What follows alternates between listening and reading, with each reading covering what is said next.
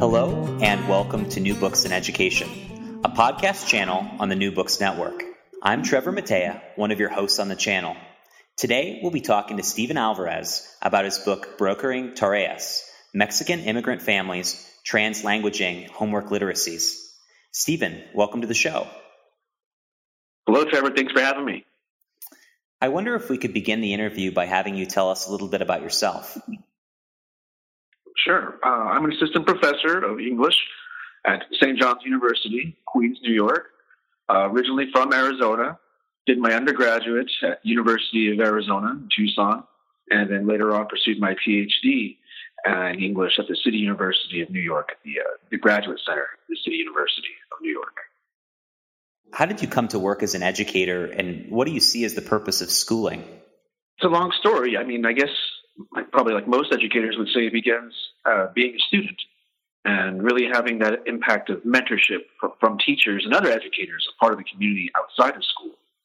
And later, as I grew older, and I really just had a love for sharing what I learned. Even when I was, as a student, I would share what I was learning with my classmates, and with teachers, I would also add. But I think as I grew older, and especially as I became a teacher, specifically in my experience in this program called AmeriCorps, I was stationed in Alaska, and I was working in adult education there. And then later on, as a graduate student teaching composition, my love for education really became something that was based on mentorship and really building community and building bonds between members of the community. So I'd say that's the long route, but really, I think there was always just a sense where people near me were my teachers, and it was a way of honoring the people who had taught me to share knowledge. How did you come to write Brokering Tareas? Well, going back to my graduate research at the City University of New York, when I first began grad school or PhD program, I wanted to study 20th century high modernist poetics, particularly experimental writing, works of like Ezra Pound, for example, in the Cantos, and James Joyce, Finnegan's Wake, and Ulysses. And I just happened one day, I was on a subway, taking the train to go teach at Queens College. I moved to East Harlem. I taught the 8 a.m. composition class, so I had to take a couple trains and a bus. A gentleman on the train next to me saw me reading a book, Gravity's Rainbow, actually, Thomas Pynchon, and asked me if I was a teacher. And I didn't really quite understand what he was getting at. He spoke to me in Spanish, asked me if I was Mexicano. Well, I started speaking to him back in Spanish, and it turned out this gentleman was a coordinator for an after-school program at one of the outer boroughs of New York, and he gave me his card. I had just come back from AmeriCorps, thinking about community service and really questioning what it was to study literature, really. And it turned out that this place where I was volunteering to help out with some of the children with their homework, in many ways the children were mixing languages just like the high modernist poets in really beautiful ways, in ways I saw as very poetic. And that just became a place where I was studying the language practices like a literary student, but then I stumbled into an ethnographic project as this became the subject of my research and now the subject of my first book. But really it was by happenstance of me thinking about the community aspects and also the impact my work would have, and also really getting to know more about my Mexican culture that led the project. I think your book begins with an overview of Mexican migration to New York City at the turn of this last century. Can you share some of that information with our listeners? Absolutely. Well, I mentioned or hinted, I would say previously, that my background is Mexican-American. I grew up in southeast Arizona, near the border. And so moving to New York for graduate research was something slightly different because there were Mexicans here, in fact, in great numbers, but the population and the demographics were very different from what I had known in the Southwest, and also in some of the more traditional receiving states, for example, Texas, New Mexico, California, and most of the West, generally speaking. In New York, around the mid-'90s, there was a boom of Mexican immigration. And this was actually happening throughout the country in other less received immigration sites, for example, in the South, North Carolina, and Georgia especially. But New York, since about the mid-'90s, had a growing Mexican demographic, mostly coming from the three states of Puebla, Oaxaca, and Guerrero in southern Mexico. So some of the folks, in fact, would identify as indigenous Mexican, sometimes speaking some indigenous languages like Nahuatl or Mixteco, before they even really learned as they learned Spanish, but also as they learned English at the same time, so becoming really trilingual, especially in the writing. So really it was a very different experience for me, and I come to learn more about some of the specific policies post-NAFTA that really reshaped the Mexican countryside and spurred migration to the United States. The opening and markets, but also the reconfiguration of tariffs was one way to open borders for goods to cross into Mexico, especially corn, for example, but was the same idea, the idea of securing borders and building walls to prevent labor from moving, specifically Mexican labor. But all the same, Mexican labor found its way to New York, and at that same time was also increasing what can be seen as a New York Mexican identity, which is a new identity for the 21st century. In your book, you follow Manos. Can you explain a little bit about what that organization is? Sure. Well, continuing on the same vein, as the community had aged well into about 20 years, the Mexican community, let's say after mid-90s arrival, different organizations as the community increased were organized to meet some of the needs. Oftentimes grassroots organizations, for example, the Mexican American Network of Students, or Manos. Now, Manos was met in a church basement as a donated space 3 times a week, with parents and children coming to get help with, well, the children's help with homework, but also other questions revolving around schools, but specifically bilingual support from folks who are bilingual mentors, often Mexican-American college students from other parts of the country who were attending college in New York City. So Manos was a program that really operated on a shoestring budget collected from all the members and the families to provide educational support, but outside of a school setting. And it's also the kind of demonstrative example of communities all over the country, grassroots communities that meet together to speak back to education in some ways, but also speak with education, but on educational sites outside of schools. Can you talk about why this community was built outside of schools? What are these grassroots organizations able to provide that public schools cannot or do not do? This particular site was really a kind of ethno-linguistic community. So a community of folks who spoke the same Spanish, for example, but also came from very similar regions in Mexico, sometimes from the same town. Often through folks learned about Manos through kind of grassroots connection networks of communication. So from let's say word of mouth, as it might be put. But all the same, this kind of site was local to the neighborhood. So it meant folks learning to come together, but also to build community with one another and build upon their own lived experiences and shared experiences. It might be argued that this was a site that was, self-segregated and immigrant enclave, but really the folks there were all pushed there by a set of circumstances by which their children were all attending the same schools and dealing with similar issues about being Mexican in New York. So it was a place really to speak back to what was going on in schools, and sometimes what was not going on in schools, but also a place where bilingualism was something that was celebrated and not positioned in a way that where English might have the ultimate price. Still, English was something that was valued at Manos, but not to the degree where Spanish was relegated to number 2. And so at these meetings, you have mothers, their children, and then homework mentors. Can you talk a little bit about what bilingual support services are and the activities that all of these people are engaging in together?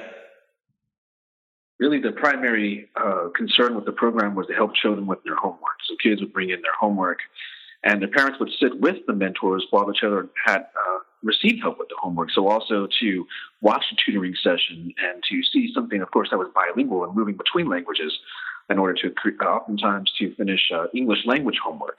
And as this was happening, parents also learned different strategies and ways to help children with homework when they couldn't come to Manos. So it was a way of really focusing on homework and some of the specifics about homework to help parents learn also how to help with homework. And oftentimes it was with the children working with parents and sometimes teaching parents, especially with English, while they were helping with the homework. But there was also other aspects of Manos that involved mentorship that included taking the children out to museums, since they were in New York City, different kind of field trips. There was also mentors who would work with other mentors to help them as they were applying for different scholarships and different university opportunities. And then, of course, there was the kind of camaraderie that happened with the mothers specifically, forming comadres kind of relationships where sometimes childcare was negotiated among friends. And the general celebrations of holidays where everybody came together and celebrated, especially during the end of the year when there was accomplishments among members of the community, and Monos would recognize students who had received excellent grade and were on the honor roll. So, I mean, it was really a kind of space where it was education-centered, but extended out and rippled up to other aspects of the community that also helped them stake their own identity as Mexicans in New York in this particular neighborhood. And for those parents who do not necessarily speak English, seeing their children's homework in English, I think, creates a barrier. I'm wondering, was the idea of homework something that they were culturally familiar with, or was that new for them as well? In some ways, I think they were familiar with the homework, partly through their own experiences as students in Mexico, although the way homework is understood in the United States, especially with the kind of rote memorization that happened in preparation for some standardized tests, was something completely different. I think there was also a lot of the kind of, you might call them ditto worksheets that are just reproduced that was new to them, sort of standardized kind of approaches, but a little bit different in terms of what they asked for, and especially in some of the different approaches to teaching mathematics. So there was a few things that were new, for sure, certainly. But the idea that there should always be homework, of course, was something they understood. And in fact, they were more concerned when their children didn't have homework than really not being able to help with the homework. With getting help with homework, the mothers were very resilient finding resources, whether that's family members, older young people who were bilingual and spoke English, or sometimes, as one mother I profile in the book, going to paying $25 a week for translation services. I mean, so there was a lot of different ways that the mothers were trying to help their children with homework. But once they found community of other mothers who have gone through some of these processes, they were able to form different kinds of knowledge communities, but still also educational in their orientation. And who made up this group of homework mentors? Did they have some sort of commonality? Well, it happened in a couple different ways. One, as I mentioned, the gentleman on the subway, one of his common tactics of recruiting mentors was just doing just that, asking people if they would be interested to mentor. And that's how we found me. But also he would use different kind of online platforms to try to recruit people to be mentors, but also mentioning the identity of the community. So for the most part, it was Mexican-American folks, young folks, particularly college students who came from out of state, places like California and Texas, who were wanting to be a part of the organization. I think partly to also in some way give back to the community, but specifically the Mexican community in New York City. Likewise, there were a lot of people who were Spanish speakers who were not Mexican, who were part of mentors. Some folks who wanted to practice their Spanish, of course, but also who were local, lived nearby. Other folks had heard about it from friends or other mentors. So really it was a sort of a wide range of people. For the most part, though, it was all young people within their 20s or 30s, a lot of young professionals who would sometimes work during 9-to-5 office jobs, but would come to Monos in the evening hours for a couple hours to help with homework when they could. Are there any qualities that you find make someone a strong candidate for mentorship? To be honest, and what I experienced at Monos was really probably consistency about being regular and sort of really maintaining commitment with the community, making the commitment that would be in terms of being at a place at a specific time and honoring that, but also honoring the differences in communities on their own terms. So really, I think it would be somebody with compassion, but also somebody who's willing to learn from children, specifically looking at children and their lived experiences as very important, but also indicative of what are larger issues that affect families of all ranges, but really families in local contexts. Yeah, I'm wondering if we can talk a little bit more about what those issues are. In the book, you talk about the immigrant's bargain. I'm wondering if you can explain that, as well as any dilemmas that Spanish-speaking immigrants in the United States face that our listeners who are English-speaking and maybe born in this country would not understand. Sure. Well, I have to admit the immigrant bargain is a term that was inspired by a sociologist, Robert Smith, also from the CUNY Graduate Center, Baruch College, who wrote a very important book called Mexican New York. And in this book, it focuses on the transnational lives of Mexican immigrants in New York City. And really does a great job of pointing out that the immigrant bargain is really a kind of narrative. I mentioned before about parents who went out of their way, specifically mothers who went out of their way to get their children help with homework. But oftentimes there was narratives of migration that parents would use to sometimes, well, try to motivate their children. These were oftentimes very personal. In fact, those stories we probably hear, I mean, for maybe this audience, think about those stories of maybe grandparents who would say walking to school uphill both ways in the snow or something like this. Mm-hmm. But this is a story of the sacrifices that parents make, particularly social class of a group of parents make who are immigrants, and the kind of suffering that they've had to go through in their life to be able to see their children get ahead. In which case, this narrative is a family narrative, and it starts with parents, but it continues with the children. And oftentimes, the immigrant bargain can be used in a way for parents to try, as I say, to motivate their kids to do better, to achieve more educationally. Conversely, it's a dangerous kind of rhetoric because it's a heavy burden for a young person to have to carry, to think about that the sacrifices of their parents are the way they repay them is through educational achievement. So for children, sometimes there was a kind of anxiety that would emerge, but also more importantly, I think there was a way that they felt there was a kind of personalized failure if they failed their parents. So the immigrant bargain is really something they consider, especially among first-generation immigrant families, I think of all backgrounds, and really to understand how the success of a student is oftentimes weighted in family, and the way families think of children's success and or failure. But a larger picture of this is also to really understand some of the power dynamics in families between children and their parents, and of course with Manos, being cognizant of something like the immigrant bargain is what created a kind of sense of trust between mentors and children and parents. Are there other dilemmas that immigrant children in these circumstances face that monolinguistic, English-speaking residents of the U.S. may not understand? I think increasingly we're seeing more reports in the media of people being mistreated for speaking other languages or languages that are not English in public. We see a lot of these kind of cell phone videos that capture people being really rude and also dehumanizing immigrants for speaking languages like Spanish in public.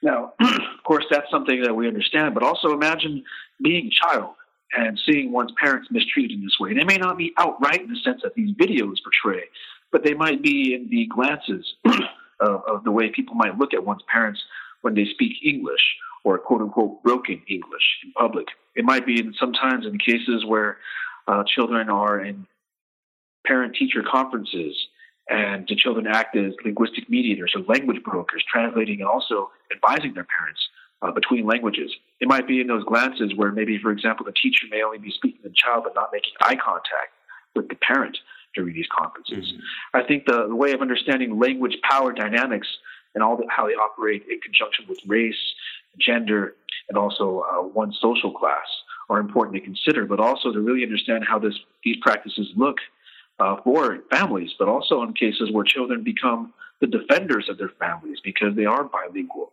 And I think that's something important to remember because oftentimes, and especially with, for example, Mexican communities in New York, some of the lower, quote unquote, lower performances on standardized tests are often credited or miscredited towards family deficiencies. So kind of taking a deficit model and saying there's something the families that are not doing that's producing bad results. And if anything, my research counters that to point out all the things parents are doing in terms of bending over backwards and make sure that their kids do well. So it's sort of reversing the narrative, but also honoring the voices of the folks in Manos as a great program that shows what the grassroots community could be doing and has been doing. Are there things that people who are concerned by what you just shared, who want to be allies but only speak English, can do for these students and their families? I think probably one of the biggest points to be made is really just to honor the lived experience of students, to learn from them, and really as teachers, as educators, to really position ourselves to think about the communities students bring into classrooms. And I think this is at the university level, this is also at K through 12, and to really think students to ask questions about their communities, both good and bad, and pointed questions about their communities, things that they see as good and bad, but really to honor their communities and the wisdom of their communities that students bring to the classrooms. I mean, I think the deficit orientation is always, of course, very, very dangerous, but we can't ask students to think about bringing in their communities and thinking of students as already full of knowledge of their communities and asking that to be subject for our courses. And with that, I think, for example, students who are emergent bilingual, as many of the young folks at Manos, but all students who are bilingual, honoring all their languages they bring to classrooms are very important. And even for folks who are monolingual, we understand the importance of bilingualism. I think questioning those ideologies that think of bilingualism as, for example, additive, when the language is French or German or sometimes even Mandarin, but sometimes deficit approaches when it might be a language from, let's say, the African continent, Southern Asia, or even Latin America or Spanish, indigenous languages. I think all this stuff is super important for us to consider, but also I think more importantly, it's how languages and ideologies operate and experiencing that at the local level that students have with their own lived experience, and then connecting that to some of the macro pictures of power dynamics that are happening around languages and also other aspects of power. Let's go back to the macro picture. Based on your observations of Manos, what are some policy changes you would like to see to support bilingual literacy and education? I think there's, I guess the main point I would make is how community organizations like Manos should be partnered with schools. Though Manos did exist as an educational space, it didn't have any direct relationship with any schools in the neighborhood, including the schools the children attended, some of the same schools, in fact, the children attended. That to me was a shame, but it was also indicative that there are these spaces that do exist, but that are sometimes pass under the radar of schools. And I think there's also sometimes a tendency of community organizations who may feel spurned by schools, or maybe might even not want a relationship with schools for various reasons. Partly to even critique schools outside of schools are important to acknowledge. But I think the larger picture would be, of course, having more organizations and more relationships with educational spaces that exist outside of schools, but also being very aware of the danger that having different community organizations take the burden of what schools are not doing is a very difficult task, and something that I think is increasingly happening to community organizations, particularly nonprofit and some faith-based organizations. I believe that there is greater strength in acknowledging the benefits and honoring our communities, and also with that, I'd say teachers getting to really know communities, and also further than that, future teachers and teacher education courses that are grounded in organizing and working together with community organizations. For example, as mentors at Manos or other organizations where they're looking for qualified education driven folks who are able to help become mentors is super important. So really, I think it's thinking about the partnerships we already form, but also realizing that even in those partnerships, there are certain power dynamics that happen among organizations that work with communities, and also the community aspects that schools tend to promote. Well, Stephen, we're almost out of time, so I just wanted to ask you a couple of more questions. First, what are 3 other books you might recommend to our listeners who've enjoyed this book and enjoyed our conversation today? Specifically, I'm thinking about teachers in our lives who we might know who have that deficit outlook of students who are coming from different cultures. Is there a book that you might recommend we share with them to get them to think about that differently? Yeah, absolutely. I have 3 great books that have really inspired some of the work that came into this book, and I think also make connections to the field of composition and rhetoric and literacy studies, which I would also encourage folks to really think about. As I mentioned before, I started off grad school studying literature, and that ability to close read and also to appreciate multilingualism in certain avant-garde poets was something that paid off in this research at Manos. But I think the human impact of really being an educator is what I strove for. And these 3 books definitely touch on that. So the first one I'd recommend is a book called Writing on the Move, Migrant Women and the Value of Literacy by Rebecca Lorimer-Leonard. This is a fantastic book, and also Dr. Lorimer-Leonard is one of my favorite scholars in the field, doing really important work thinking about mobility, migration, and multilingualism.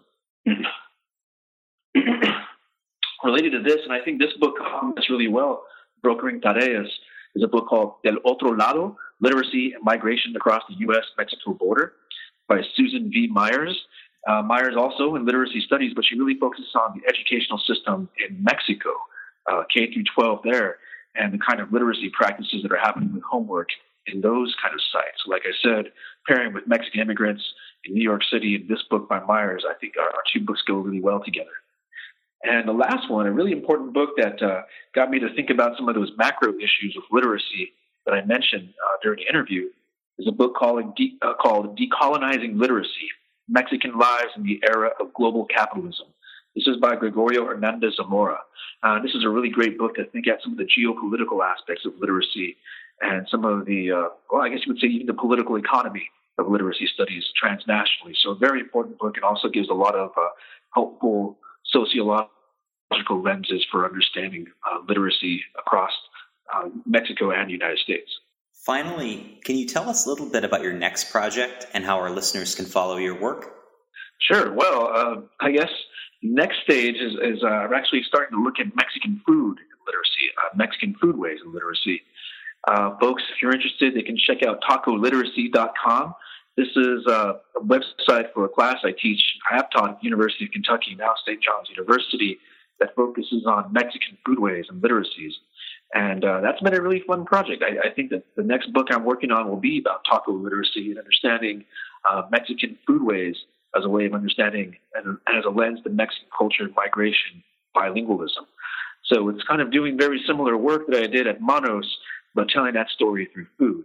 And I should have known, because actually when I was a researcher at Manos, oftentimes the parents brought me food as a way to say thank you and to really demonstrate that kind of community of trust. And oftentimes our events were grounded in sharing food.